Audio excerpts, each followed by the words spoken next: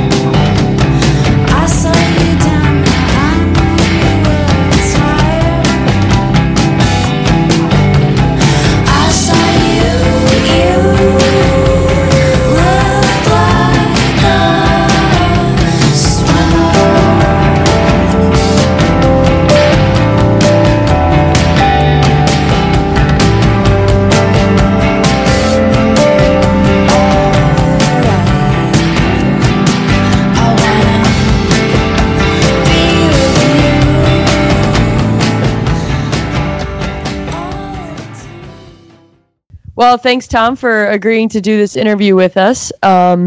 Pretty excited to have you to hear about all the work that you've been doing in a pretty cool part of the province. But before we kind of dive into that, can you just maybe give the listeners a bit of your background and your history and how you got to PG? Yeah, thanks, Jeremy and Kristen, for having me. Stoked to be on your radio show. I guess my history, I don't know. I was born in Victoria. I spent the first little bit of my life there before moving to Vernon in the interior there, and then came back to UVic for my undergrad. And throughout my undergrad, I worked in mineral exploration, kind of all over, doing prospecting and a bunch of different things involved in grassroots exploration before kind of switching over to fisheries work maybe 6 years ago. And just throughout my work in fisheries, kind of ended up that I needed to go back to school, and that's sort of where I ended up now here at UNBC. How did you end up finding UNBC of all places anyways? Did you, was it a specific project that drew you in, or a specific instructor here? A little bit. I'd heard good things about the program. I didn't want to go back to UVic, just having already been there. And I kind of wanted to get out of the southern bubble. There's, Victoria, Vancouver. Mm-hmm. So I just kind of wanted to change the scenery, and the small school thing really appealed to me too. I'm from small town, live in a small town. I don't like tons of people. That really appealed for me.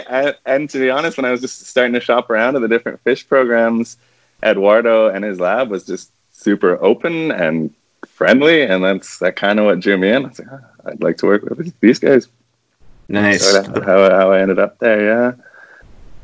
Right on those friendly northern vibes, eh? Yeah. And I was like I kind of like decided I was going to go to grad school like basically this time last year, and of course that's way outside of the normal application process. So most people didn't even like. They're like, oh yeah, you can try again next year. But Eduardo was like, yeah, apply. We can get you going. Awesome. So, yeah. Yeah, it was how willing they were to sort of make it work for me, and I kind of came into like, well, I can probably create and fund my own project, but I want to keep my job and I want to work close to home, and they're very facilitating of all of that as well. Like we're working this around my life. Yeah, right on. And yeah, so as you say, you want to work from home. You're currently in Ucluelet right now. We're talking to you through Skype, and I guess you've been living in Ucluelet for how long? You've been working there with. Did you end up in Ucluelet through working for Central West Coast Forest Society? Kinda, yeah. So, yeah, I started doing exploration in kind of 2011, and I finished about 2015. And in those last couple of years after I'd done my undergrad, I was doing that full time. And so my partner, because I was always gone in camp, moved out to Tofino just for something fun in the summer while I was away in the bush, and we were going to kind of meet up after and go and find real jobs. But then that never really happened. Like she managed to get herself a job with the city here, and I actually ended up doing exploration in Clayoquot Sound, which is a little bit of double dipping now. I've done mining work in some of the same watersheds. I've now done restoration work. Make work. But yeah, I just kind of evolved through that. So I was working for a geologist based out of here, doing work for Imperial Metals in Clayoquot Sound, which is not a very popular job to have. So, and I was just kind of getting over that field in general, and mostly having to do with wanting to be closer to home and have a bit more of a life. Yeah, I just kind of slipped into the role with Central West Coast. I was working, the woman who had my job before was an exploration geologist who was moving on, and I was working for her husband, and they sort of just like let me into this job, which I've been in for like 6 years now, I guess. Yeah, we lived in Tofino for the first 5 years, I guess, but I wanted to buy a house, and my office is in Yuki here, so we did that. Yeah, bought a house and moved down here maybe 2 years ago. Nice. And did you know that you wanted to switch from doing like the exploration stuff, the mineral exploration stuff, to more of like this, what you've gotten yourself into now? Or was it just kind of like luck? A little bit of both. Like going to school, this is sort of the field I wanted to end up in. And I think we were talking the other day, like when I was doing all this exploration stuff, I was still studying biology. But I was around geologists all the time, and they're like, you're never going to find a job in that. You should be a geologist, and exploration's where it's at. And I sort of took that advice. But the further I got into it and the further I saw where the career's headed, and it just kind of wasn't the direction I wanted to be going. I loved that stuff. But yeah, the idea that you could do restoration as a career was never really thought of. It's still kind of unique. So yeah, it's where I'd hoped I would have ended up, but it was not really a plan because I just didn't see it as feasible, really. Yeah. Now, so that's kind of a similar path that I've taken. I also started in mineral exploration before coming up to UNBC and starting in environmental science here, and that was kind of a concern for me as well. Is like it seems like it's harder to get start a career in environmental science in any sort of arm of that realm.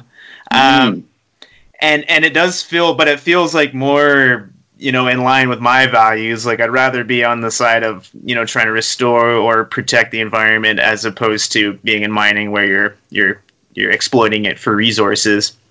And one of the things that I've kind of struggled with is like, am I just on the same roller coaster that that exploration is, just on a different end of it, or what? So do you have any of that struggle as well? Having been at the front end of environmental exploitation versus the cleanup of it.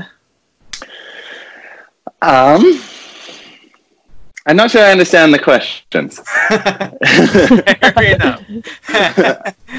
Yeah, I guess I'm wondering, like for me, when I switched to environmental science, it felt like a little bit rewarding that, okay, I'm now on a track to be on more the side of preserving the environment as opposed to exploiting it. But sometimes I keep thinking that, maybe I'm still just within the same industry, just at a different end of it. Interesting. Yeah. Totally. And I can see, like, with our work and the fisheries stuff, I guess the more I got into the environmental end of things, I guess, and like the conservation side, it's like, I don't feel like I'm on a different end, because we are sort of this weird back end that should exist, in my opinion, within the industry, right? Like, we're sort of acting as this arm, in a perfect world, that forestry would have had as they went, this whole, you could log and do restoration and conserve fish habitat and all that. But that piece never happened. So we're sort of coming in after the fact. And it's always so much harder to clean up than it is to prevent a mess. But yeah, I don't know. Is that a good enough answer for you, Jeremy? Oh yeah, for sure. Yeah. I mean, it's kind of one of those things where it's I feel like it's sort of maybe just a part of being, North Americans in an affluent society that, we get the opportunity to appreciate exploring in nature and appreciate going fishing or mountain biking, whatever, in these great wild places. But then the reason why we are able to, in some respects, is because we have this society that's very much built on exploiting those environments. So it's kind of yeah, totally. And I mean, even that, like, so yeah, the work itself is going for conservation stuff, but the money has to come from somewhere. And in our even our federal grants, they probably are generated by oil and mining revenues, right? We're a resource-based place. My work wouldn't exist without a good economy and money to spare to be put towards these things. So yeah, for sure, it's complicated. And then fish in particular is very complicated, very political. Yeah. Oh yeah, sorry. Sorry, I was going to cut you off, Jeremy. I guess one of the things that you mentioned previously is how, like, you're proud of or, like, impressed with the fact that your organization could remain pretty apolitical and just, like, do the good work without necessarily having to delve into too much activism. Can you just talk a little bit more about that and how you guys managed to do that? Because I think that's something that, like, in my work and probably in Jeremy's as well, we kind of strive for, is that apoliticism. Yeah, well, can I tell you the origin story to kind of explain why it is that way? And so I don't know how familiar you guys are with forestry policy on the coast, but up until kind of the mid-90s, there was really kind of no rules about protecting freshwater habitat and fisheries resources. So, there was some suggestions and some guidelines. But as a result, logging just kind of went full steam ahead and destroyed a lot of habitat. And people were seeing this at the time. And even out here, there was this kind of strange where, like, the fishermen were seeing these reductions and seeing their industry crash while logging was booming. And so you had these two industries actually at heads. And there was fishermen hunger strikes and all these kind of interesting, the two coming together. And these were sort of the canary in the coal mine. These guys had seen the loggers, like the local guys you talked to, they were seeing what they were doing and sort of like putting the two and two together. And the fishermen were seeing the declines at sea as they're catching, but it takes a while for this to come to the general public and policymakers. But then that stuff sort of comes to a head in 93, 94, which is like the War on the Woods, right? The biggest instance of civil disobedience in Canadian history happened out here in Clayoquot Sound. All sorts of people blockading the logging of this certain island, but in general, it was a protest for a change in forestry practices, and what came out of that was this Clayoquot Scientific Panel and all these sort of recommendations. and it's essentially a moratorium on logging in Clayoquot Sound, which great success. We've stopped the old growth logging. But as a result, these places before the tourism and before the surfing and all that, they were resource towns, and people were logging and fishing and making good lives doing that. But those protests and those changes effectively shut that down. The fishing had already been in decline, and with that stop in logging, that put a ton of people out of work. So there's two sides, right? Like, people are happy that the old growth's getting protected, but at the same time, it put our communities out of work. And then there was quite a few like activism groups, and there was literally chaining themselves to trees, and all that stuff was great and effective. But there was also a lot of resentment towards it here. And so Central West Coast kind of came out, not as a reaction, but just out of that as sort of this, okay, we've stopped the logging, but these problems still exist. These watersheds have already been logged, and they've been logged poorly. So we're going to have to do something about it. The damage has been done. Policy changes can't undo past wrongs. So, and we've got all these unemployed people. And so it kind of came along as this effort to put unemployed loggers, fishermen, and First Nations people back to work on doing watershed restoration. And at the time, there was a huge pot of provincial money for this very thing. It was called Forest Renewal BC. And the guys who I talked to from the early days, they said the money was just coming off the back of trucks, and for better or worse, there was some questionable projects done. But at the same time, there was this general, I think it's a cool idea to how do we put these people back to work and use their skills, right? They're not like, oh, you guys are now going to be surf instructors or whatever. They're like, you guys have this really impressive set of skills that we can use to put towards this kind of watershed restoration. And so we're kind of getting two birds stoned, and we're fixing the watersheds, we're putting people back to work, and engaging the community. That's the other thing, right? It's people care about fish out here. People care about their watersheds. We're that much more connected to it, right? You can see it. People are fishermen. Everyone's pretty connected to it. But then to bring those people out to their watersheds, show them what's going on, and show them how they can hands-on do something about it, I think was sort of kind of the foundation of it. So as much as it is about the ecosystem restoration, it's very much about the social side of it too, and how those two kind of have to go hand in hand. And then because of that, because we have a very heavy industry background, well, I guess the idea is just as soon as you start taking a side and being political, you alienate certain sides. And that has to be done in certain circumstances. But for us, we didn't have to pick a side, right? The damage has been done. It's clear. We've accepted that the old logging was really bad for the streams. Okay, let's go fix it. And who wants to help? Rather than this kind of pointing fingers and you're on my side, I'm on yours, whatever.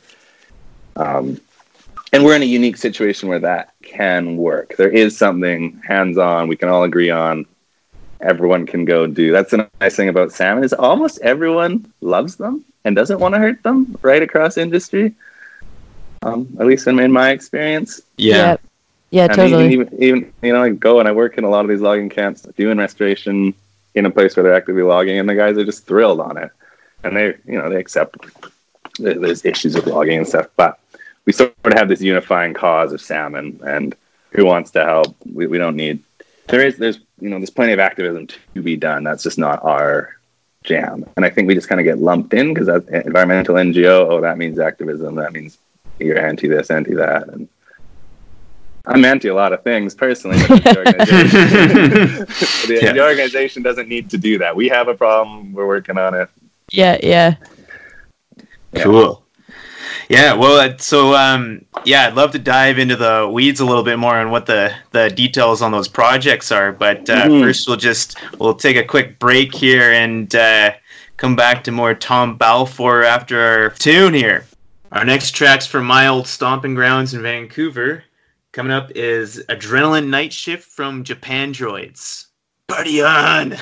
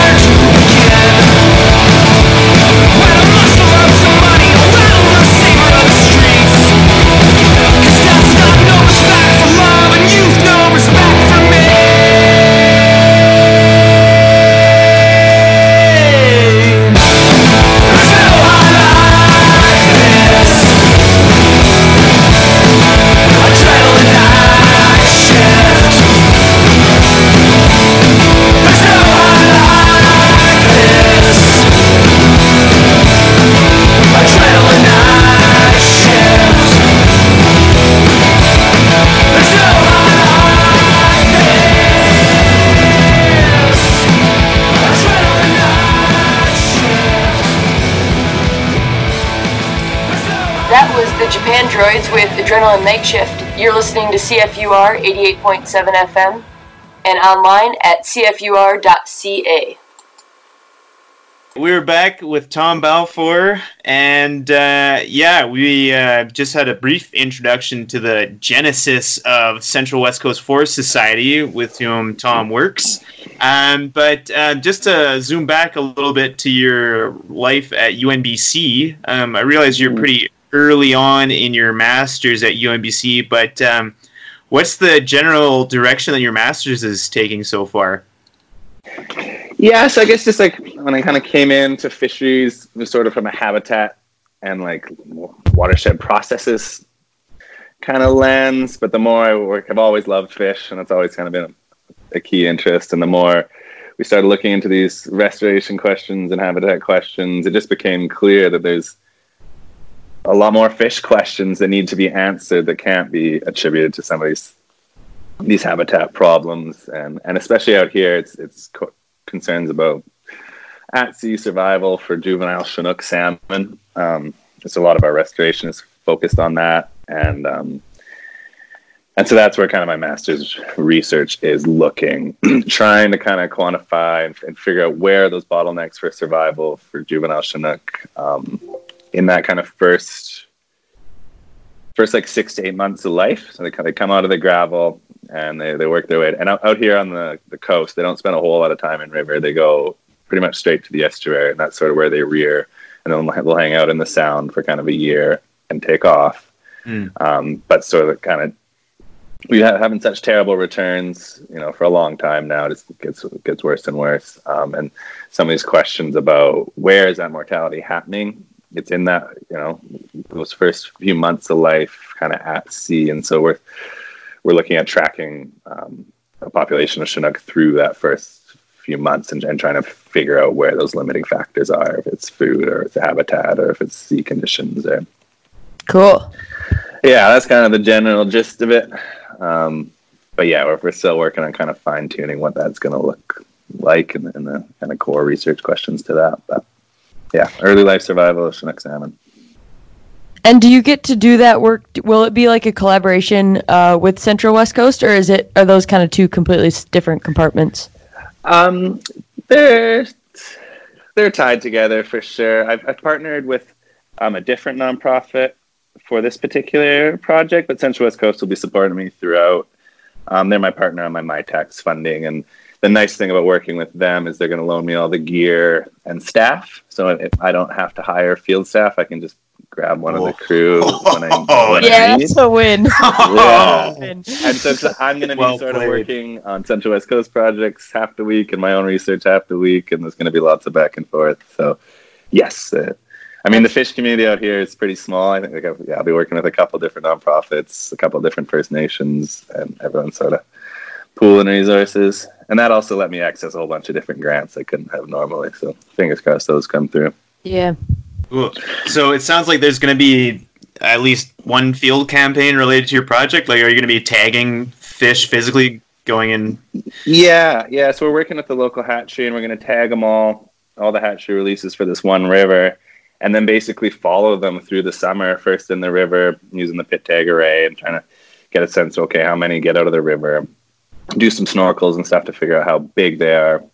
There's all these questions like Chinook have to reach these certain size benchmarks in order to be successful, and it's kind of to keep up with their food growth throughout the summer. And one of the big ones is the switch over to eating fish, right? They in the estuary, they're eating in the river, they're eating bugs and inverts and stuff like this. But as they get bigger, they start to feed on things like herring. And if the habitat's been decreased and the food availability is low, the Chinook can't keep up with the growth of their food, then they obviously can't eat it, and then they drop off.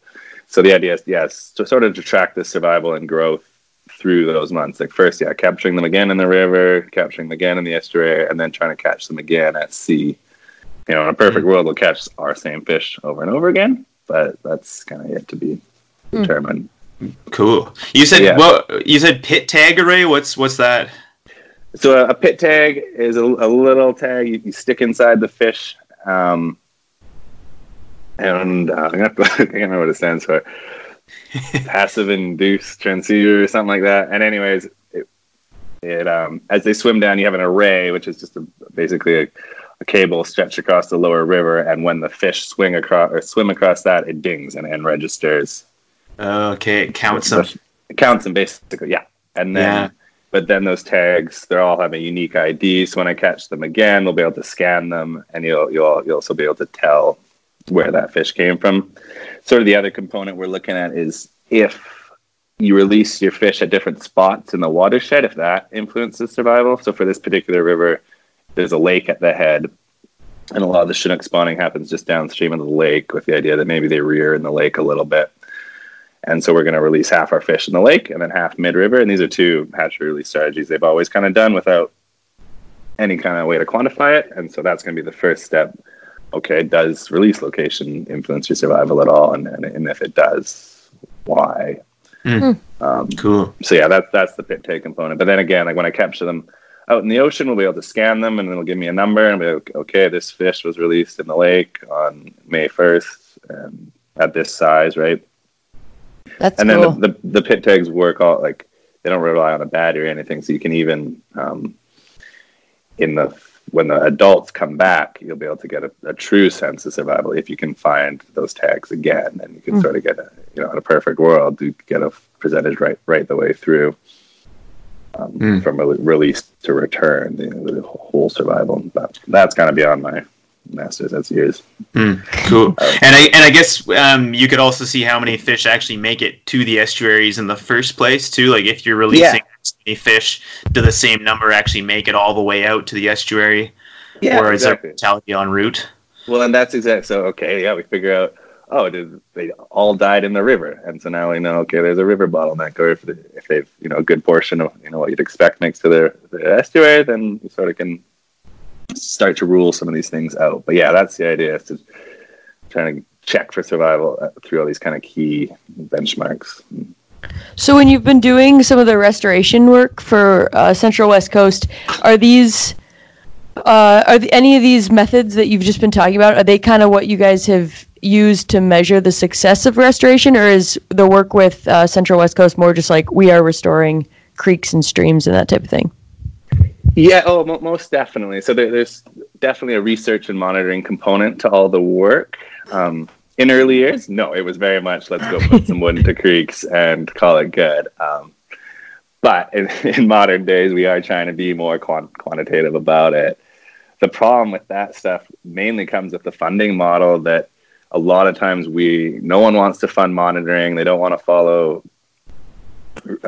fund research. They want to fund physical restoration. And so a lot of times we're kind of scrambling to either, but it's, you can't do effective restoration without monitoring.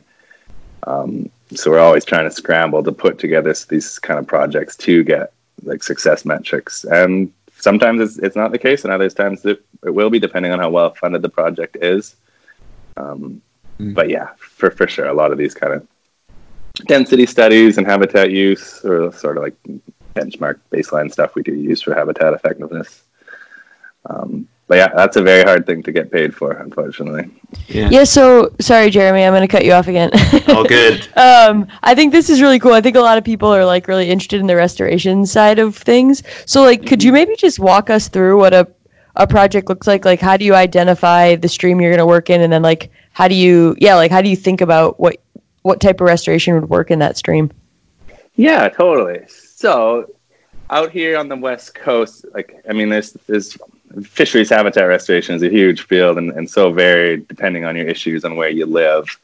Like efforts to go on the Lower Fraser do not apply to the West Coast, and they don't apply to the Skeena, right? It's all kind of different.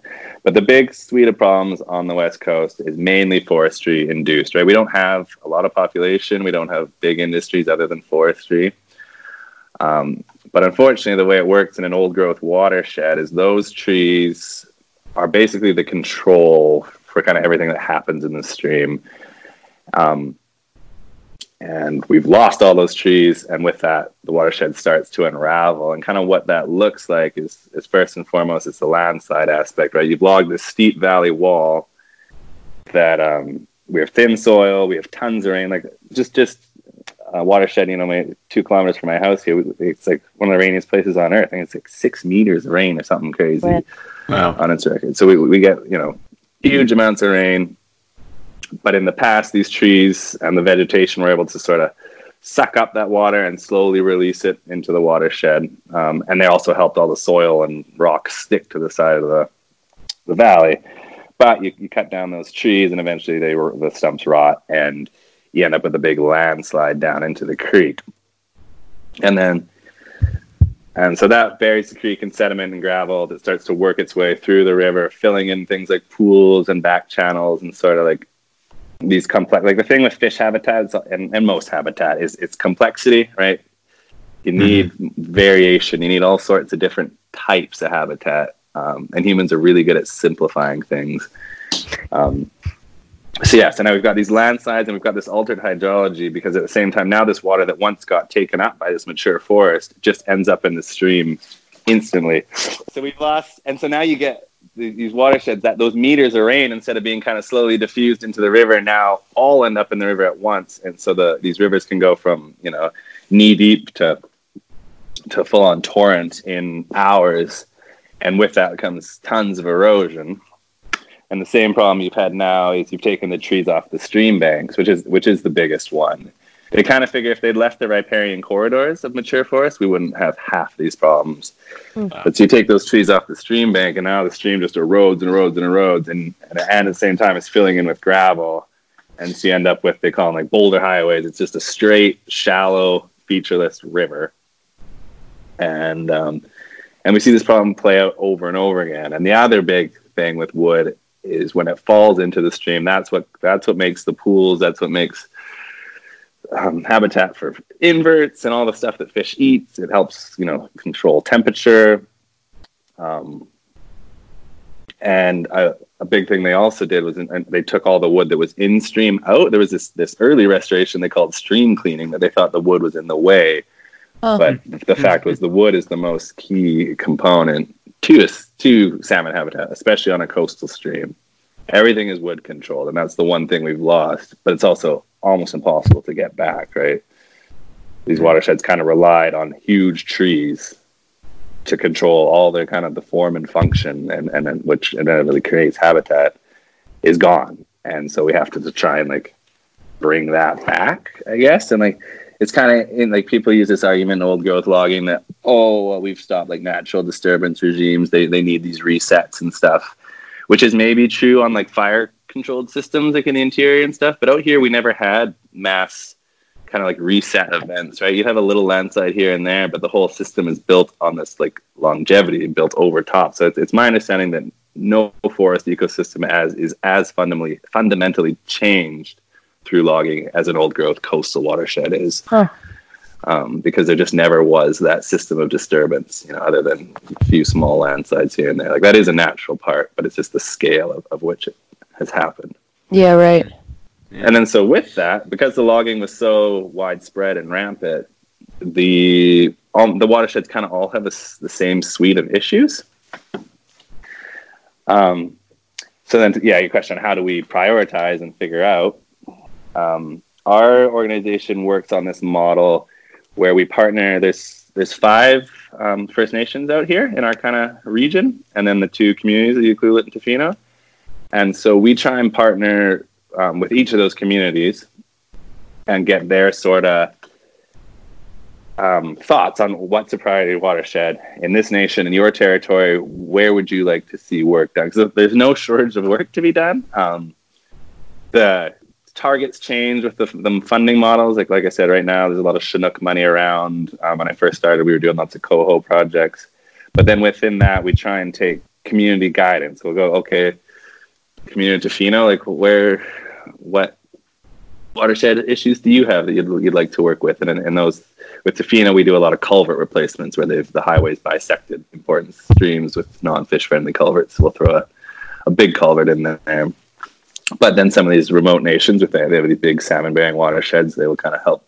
Okay, this is the one that's important to our community, and this is where we'd like our efforts. And then we'll sort of go from there. And, then you just kind of assess and sort of, each watershed could use millions and millions of dollars of work. It's all about sort of triage and picking out bite-size projects that'll have some impact. And then just kind of go from there and adjust your scale and scope to the funding. And, and sometimes it is just a bit of tree planting and some brushing, or sometimes it's big construction of log jams and stuff, which we can tell you a little bit more about.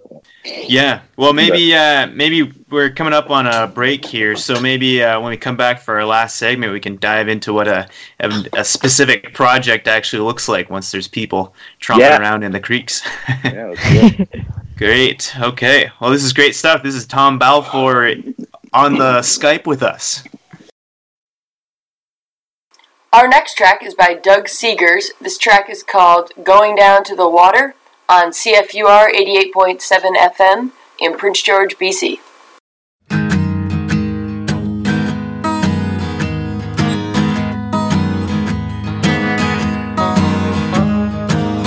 I'm going down to the river, gonna wash my soul again. I've been running with the devil, and I know that he is not my friend. I've been falling by the wayside, living in this world of sin. I'm going down to the river, gonna wash my soul again. I'm going out to the country, gonna bury my head in a creek. I'm gonna jump in that water and baptize both of my feet. 'Cause everywhere I've been walking, I've been getting in trouble deep. I'm going down to the river, gonna wash my soul again. Well, if somewhere's going to hell in a handbasket, if I don't give me some restoration soon, gonna end up in a casket. Whoa.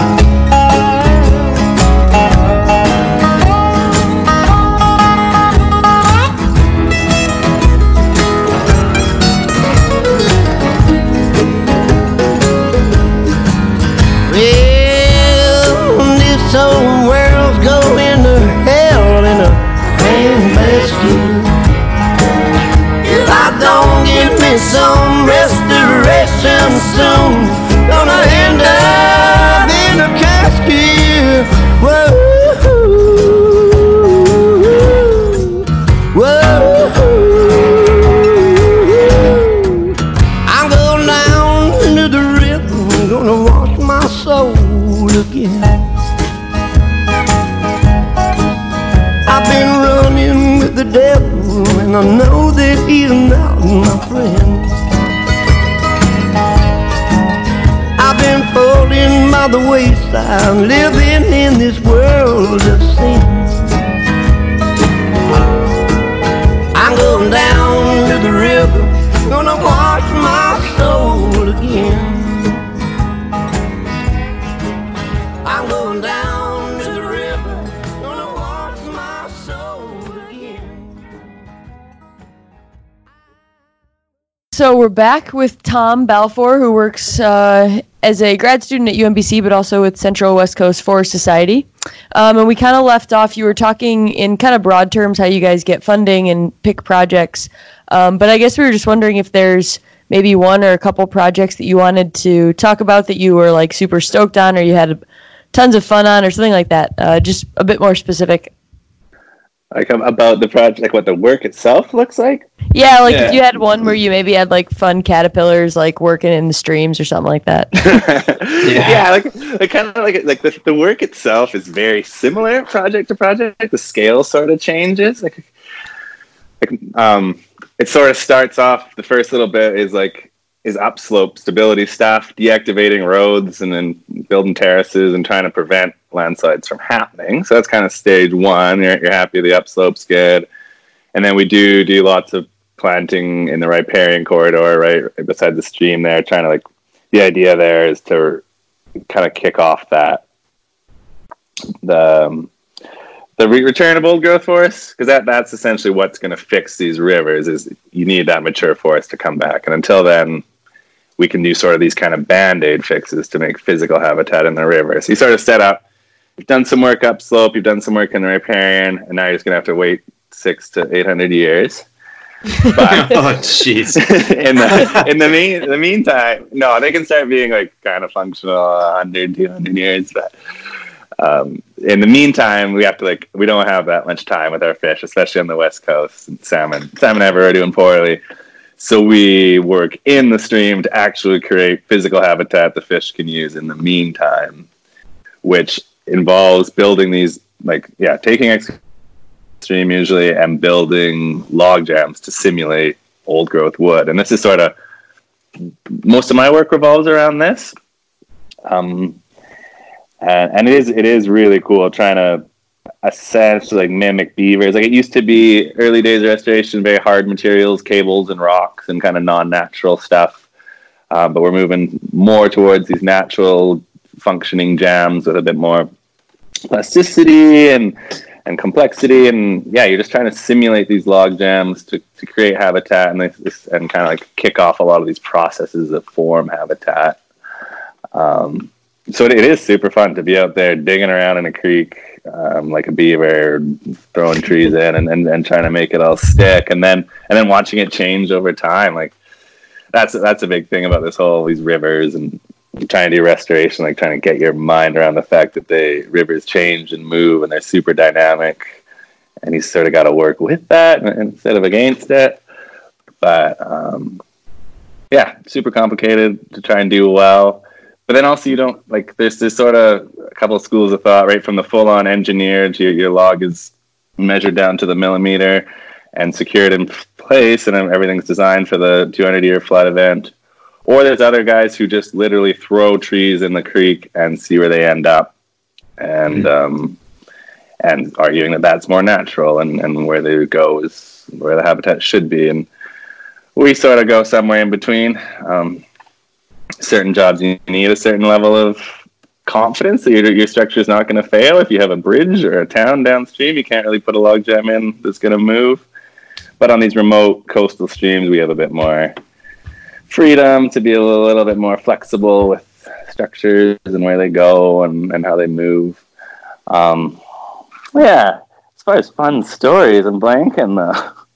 So I have one question that's kind of come up for me is you mentioned kind of acting like a beaver, and I've been hearing about in the UK there's actual beaver reintroduction programs happening to restore habitat. So I wouldn't have expected that West Coast tributaries would be the most appropriate place maybe to reintroduce beavers, but is that something that your organization considers or has any experience with?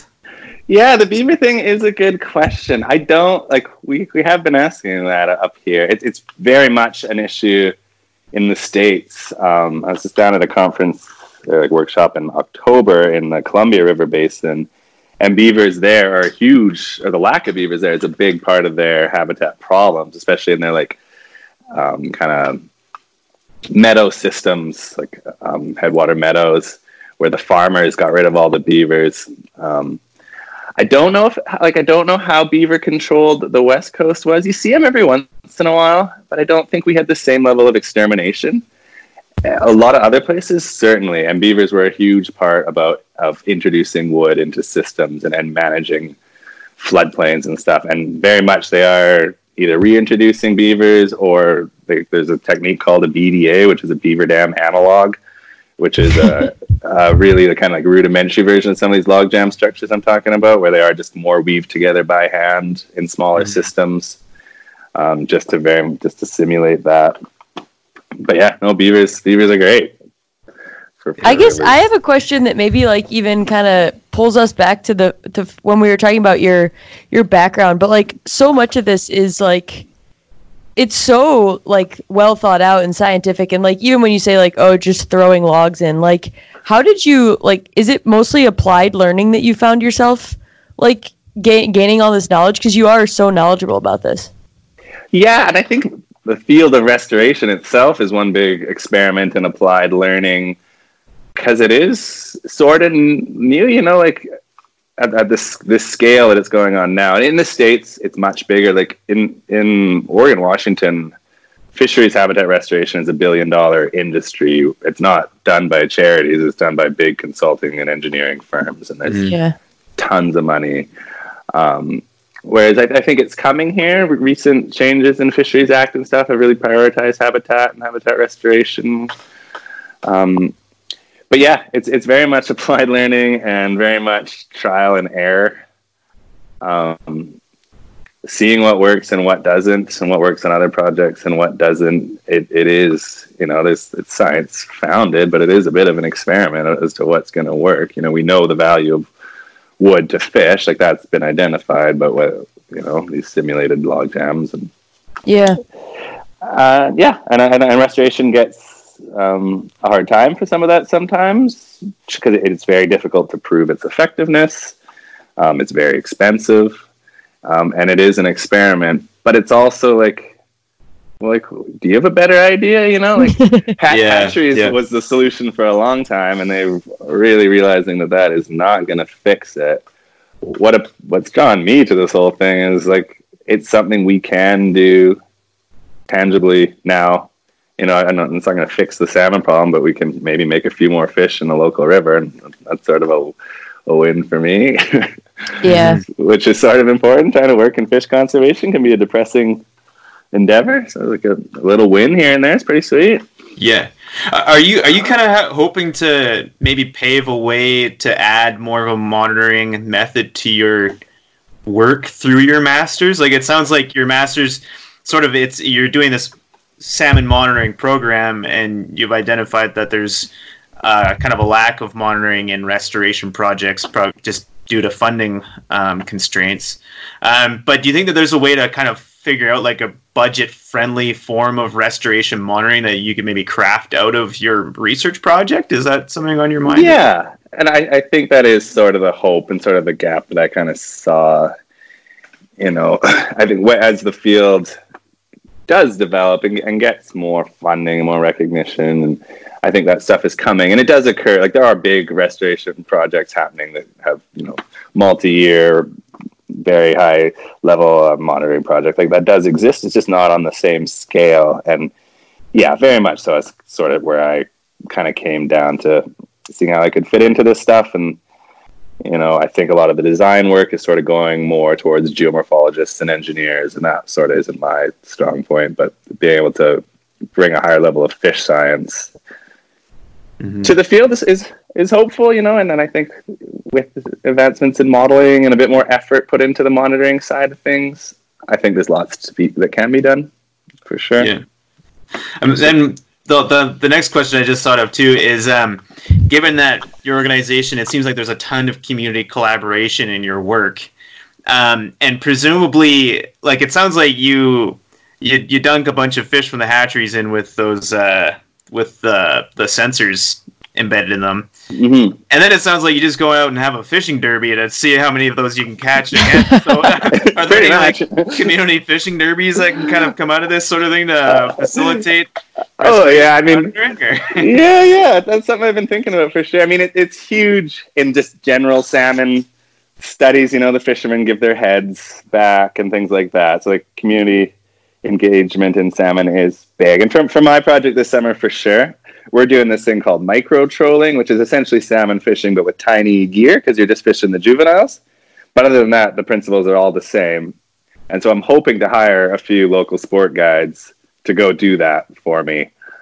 Because they're better at catching fish in the ocean. The in-river stuff you have to kind of do by hand.